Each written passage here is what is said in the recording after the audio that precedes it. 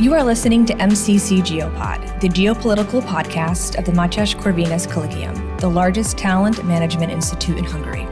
If you want to know more about our mission, please look up our English website at mcc.hu/en or check out our Facebook, Instagram, and Twitter channels. For interesting articles and analysis of our professors and students, look up our knowledge base at corvinec.hu/en. Good morning, everyone. Thank you for listening to the MCC Geopod. This one will be for sure an outstanding episode. I am sitting in the studio with Dr. Mark Milos, who flew all the way from the United States to Hungary. Dr. Milos has a law degree and a doctorate in modern European history and has worked in foreign affairs for the US Congress, a federal agency, and a nonprofit foundation. He is also the author of the outstanding book titled Modernizing Bavaria. Welcome to the studio. Thank you again for coming. Thank you very much, Kata. Dr. Milos, we are in fact living in treacherous times. A war broke out several months ago in our neighborhood. The EU is about to witness its biggest crisis. Europe is facing a winter without the cheap Russian gas. China is taking dangerous steps towards Taiwan, and North Korea has been testing its cruise missiles. And the United States is getting more and more pulled into this global conflict. In this episode, we will delve into the United States' foreign policy strategy. Dr. Milos, can you give us a brief overview of the US foreign policy strategy since the fall of the Iron Curtain? Well, Kata, that is a big question, a tall order. I think I would have to do that by periodizing it and giving some sort of priority approaches and issues. Really, after 1990, I would say there was a period I would call early euphoria, probably from 1990 through the late Clinton years, the 1996, 7, 8, in which there was just a tremendous amount of good feeling after the wall fell, in which the U.S. wanted to be genuinely helpful to the newly liberated countries of Eastern Europe, in which we wanted a good relationship with Russia. We wanted to be respectful of all the agreements that were made at the time that the wall fell, and generally be a good neighbor and support civil society as it really existed in these various countries. To be a constructive force, we thought that this would herald a new era, which China would follow, and so there was euphoria, optimism, genuine good neighborliness. It was, I think, most of us look back on that as a good period in U.S. foreign policy. So now that the euphoria is over, what are the major international or global challenges of the United States? Well, at the present moment, I guess we tend to divide that up into regions. We speak of China, Russia. Not so long ago, that there was the issue of Islamic terrorism in the Muslim world. The relationship with the EU. Obviously, right now, the immediate priority is Russia has a kind of urgency because of the war. Russia and the entire former Soviet space. But everyone understands that long term, if we get through this, the larger issue is China. I wouldn't really necessarily separate these things. I think the U.S. government takes it as a package issue, where the underlying issue here is what is the future world order? What will be the shape of that?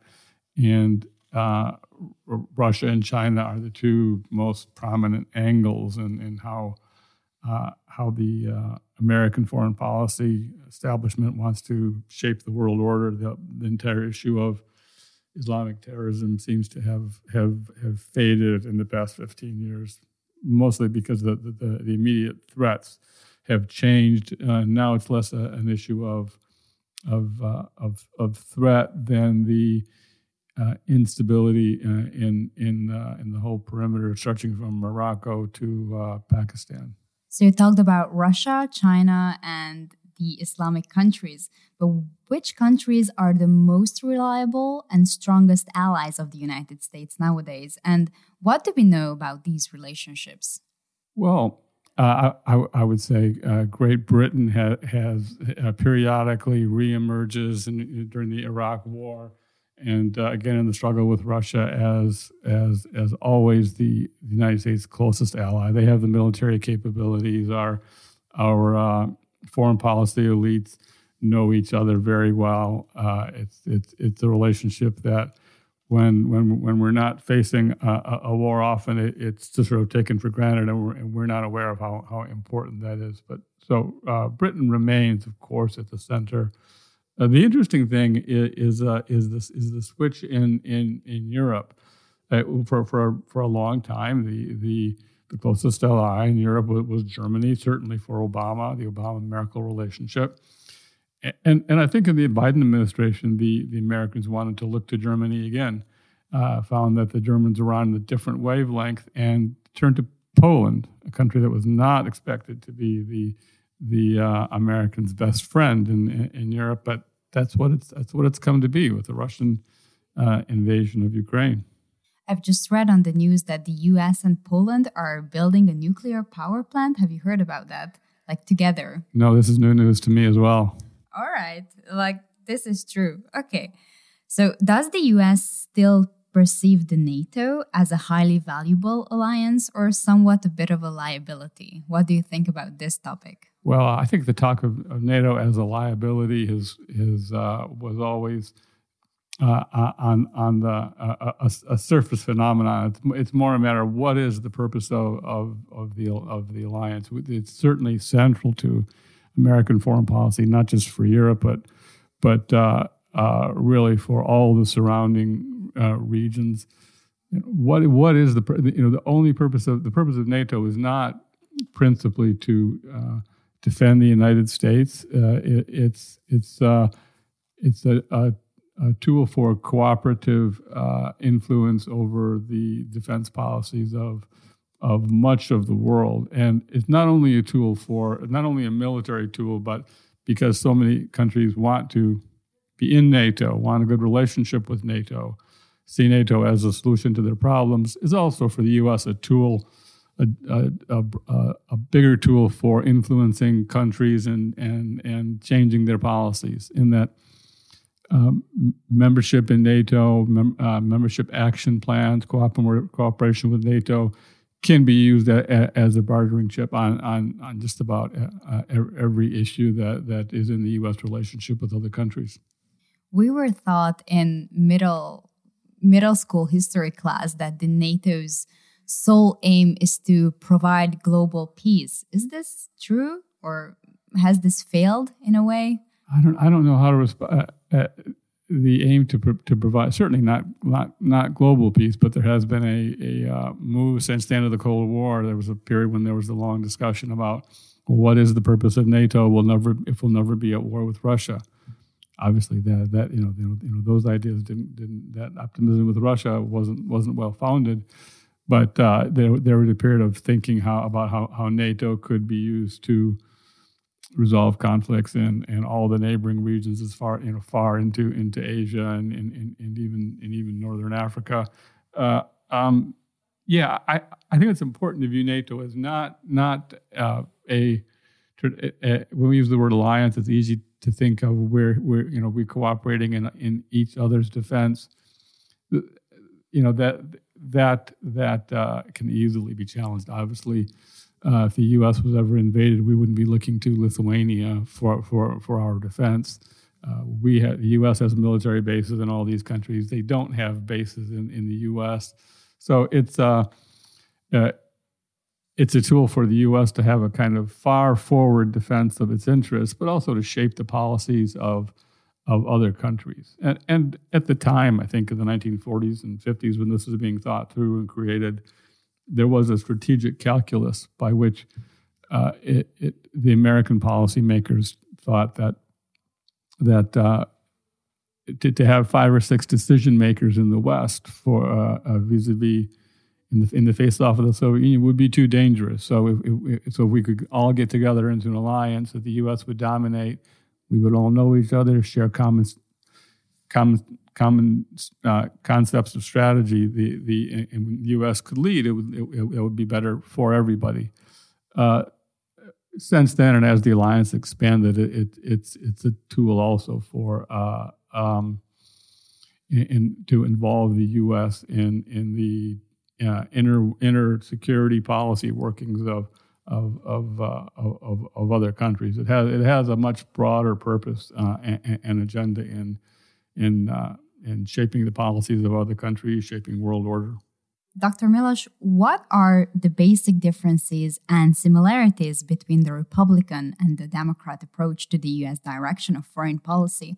And you're somewhat of an insider in this topic, so I think the listeners will be very thrilled by what you have to say. Well, this is a funny question. In truth, I think on foreign policy, this is where the Democrat and Republican administrations really tend to agree the most in the daily political struggle to win elections. Of course, everyone emphasizes differences and acts like they agree on nothing. But when administrations change from Obama to Trump to Biden, generally in foreign policy, the relationships and priorities are changed only slightly, and the alternating parties have to struggle to try to find issues in which to profile great differences in policy that don't typically exist. In other words, the Republican foreign policy establishments in general, and this is true of every country I've had to deal with, are more in sync with the global conglomerated power structures. Whereas when you talk to Republicans on all kinds of domestic issues, there are genuine and deep differences with Democrats. Generally, the Republicans who are involved in the foreign policy process are more in sync. The chief difference is that the Democratic Party foreign policy structure is really very, very much part of the conglomerated power of Brussels, Berlin, the elite NGOs, think tanks, global financial power, where the Republicans are a little bit persona non grata in those circles, but they do seek to admittance, and the Republicans actually work with them better than perhaps I would like sometimes. Yeah, Dr. Miloš, I'm a third-year law student here, and what I know about geopolitics right now is that the EU's view towards Russia has changed in the past month, and we view Russia as a strategic challenge and not a strategic partner anymore. So how does the U.S. perceive Russia at this moment? Russia's a terrible, terrible problem, and has been for hundreds of years. Of course, no countries cause more harm to the countries on its perimeter over several hundred years than Russia. And of course, Putin and the people around him have not sought to separate themselves from this terrible legacy in any way, but have continued it. At the same time, Russia remains a country with legitimate interests, and people live there who are not wrapped up in or guilty of these crimes. So you can only feel bad for them, but you have to deal with the power with the Russian power structure that's coming at us. Midterm elections are coming up, right, in the United States. Yes. I have a question. If the Republicans got the majority in the midterm elections, would this have some kind of an impact on the U.S. foreign policy in the future? What do you think? I don't think it would have very much impact. Foreign policy in the U.S. is the prerogative of the executive branch, and the House of Representatives, for example, would have, as whether Republican or Democrat, would have relatively little ability to influence it. The U.S. Senate supposedly is designed to be more involved in foreign policy, has a role in improving ambassadors and secretaries. In reality, the Republican Senate is not going to have a great deal of difference with the Biden administration. That they may seek to deny or hold up some appointments or whatnot. But as I was saying earlier about foreign policy establishments in general, the Republican senators who are involved in foreign policy are not headed toward any dramatic break with the Biden policies. And Dr. Milosz, what about the American people? Do they want to change in the foreign policy? Do they care about it? Do they have an opinion about the EU, about Russia? I myself have never been to the United States, and I just cannot imagine what it's like there before the midterm elections. On the U.S., the foreign policy, on the voters and the people, it's been commonly said for a long time that American people are not that interested in foreign policy, that they feel protected by the oceans, distant from these other countries. And but it's also commonly said that that's all changed in the age of globalization. Really, in the everyday mentality of the people, I don't think there's been such a great change. People may read about countries, but may read more foreign news, but it does tend to operate more at the level of what do you think of China? Yes, no, good, bad. Russia, yes, no, good, bad. But it doesn't really move beyond general friendly or negative feelings. The only things that would change that would be war. And from what I can tell, talking to many people, most Americans don't really feel that their immediate interest is that they need to make any hard decisions, or that our country has to make hard decisions in regard to Ukraine and Russia, but that we can afford to continue the policy of supporting Ukraine completely. They may disagree and think perhaps not so much. They may be startled to see occasionally a report about threat of nuclear war, but I haven't seen any evidence that people really feel that this is a crisis on which they have strong opinions and is going to drive voting. And I don't think any voter surveys have put foreign policy on the map of voters' top concerns. Dr. Milosz, there is a song that I really like. It's an English song. It's called "To Be Human" and sang by a girl named Marina. And there is a verse in that: "There were riots in America just when things were getting better." How do you perceive it? Are there some kind of, I wouldn't say riots, but some kind of disappointment or dissatisfaction with how things are going in America right now? I think there is a sense of alienation, but I think there's also a sense of confusion. Talking to people, I read a lot of news. I read a lot of commentary as well. There is a sense of alienation that Trump was able to tap into. A sense that the people running the country don't care about the everyday people who live here. It's difficult. I wouldn't say that that's been able to be channeled into anything, because it remains very unformed, and there are so much confusion about who's at fault and what the real issue is, what the real causes are, what can be done. But I think there is a kind of enemy or an alienation operating. I haven't seen anybody able to really take that in any direction, but the Trump movement was certainly an expression of that. If people were supporting Trump, many people, solely because they understood that, or chiefly because they understood the people running the country did not want them to do that, and so it was a way to express frustration. So there is an alienation towards the regime or between the people? What do you mean with that there is an alienation? I think there's a sense that the government does not seek to represent the people, the voters, that they're taken for granted, and that elite organizations are able to get what they want from the system, but the voters are not really considered, are not the priority of the government. And Dr. Milosh, as a last question, what is your advice to younger people, to students and workers who will want to work in foreign policy making and just international law? Wow, you caught me unexpected with that. Well, one of the things that I've often said over the years to young students and interns I've worked with when I worked for Congress is that when I was young in the 1980s,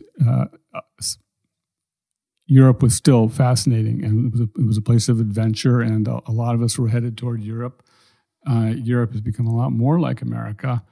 Has it really? Yes, that's for sure. When I come to Europe a lot, and it used to be quite a different and exotic place, but you can see every time I come here the process of Americanization in music, food, styles, attitudes. I guess that's a part of globalization. Yes, it's not as exotic as it used to be. After 2000, there was a generation of young people that were interested in China, and also people studying Arabic.